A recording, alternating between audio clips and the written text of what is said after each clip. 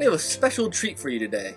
I ran into a fascinating gentleman earlier this week, and I couldn't help but think he'd make a wonderful guest on this podcast. He has a very special passion related to the holidays. It's not our usual fare, but I think you'll find it most stimulating. So, without further delay, let's introduce Donald Merriman. Let me thank you again for the pleasure of this interview. The pleasure is mine, Nick.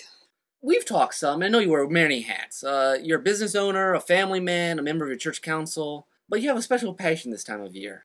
Tell me about that. Well, I like to call myself a Christmas Crusader. And what does that mean? I fight for Christmas. Particularly, I'm the guy that makes sure that every mega store and billion-dollar corporation uses the words Merry Christmas and not Happy Holidays. Okay, I know that's a major issue for a lot of people. For those who don't know that, explain it to us. It's a war, Nick. It's as simple as that. It's a war for the soul of this nation. Happy Holidays is the devil's language for self-worship, idolatry, and rebellion. That's pretty strong language. The Bible is full of strong language, Nick. Okay, that's true. Okay, but I'm not sure I follow you. How does the Bible apply to saying Merry Christmas? You know what Mark 8:38 says, don't you? Not offhand. If anyone is ashamed of me and my words in this adulterous and sinful generation, the Son of Man will be ashamed of him when he comes in his Father's glory with the holy angels. So, refusal to say Merry Christmas is the same as rejecting Jesus Christ? Absolutely, without a doubt. Okay, what about Spanish speakers, just off the top of my head? They say Feliz Navidad. If they're legal, they speak English. If they're illegal, don't get me started.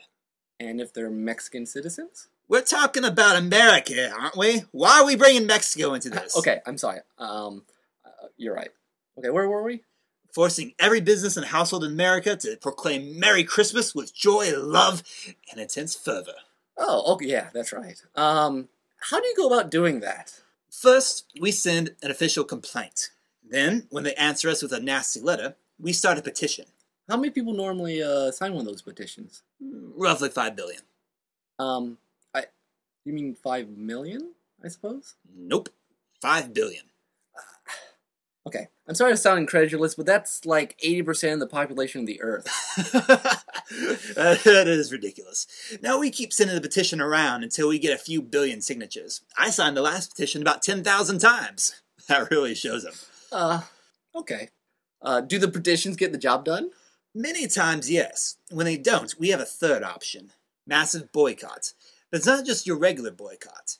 Say you have two competing corporations. One bows down before our boycott, the other doesn't. We then tell everyone to boycott the latter and shop religiously at the first. This not only punishes the perpetrator's profit margin, where it really hurts, but their fiercest competitor keeps raking in the dough. How's that for pressure?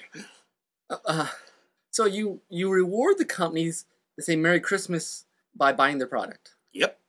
Okay, let me put this another way. You purposely connect the expression Merry Christmas to mass consumerism. Yeah. What's the problem? Never mind. One last question then, I guess. I know some Christians who, so they firmly believe that Jesus is the reason for the season, so to speak, but they don't really like your strong arm tactics. How would you respond to them? Look, I'd say Christians are told to suit up in armor, right? Fight the good fights, defend God's honor, and bring his kingdom to earth now, as soon as possible. For goodness sakes, Paul even talks about wielding the sword of truth. That's what I'm doing, Nick. Showing the big man what's true. I think it's the sword of the Spirit. Whatever.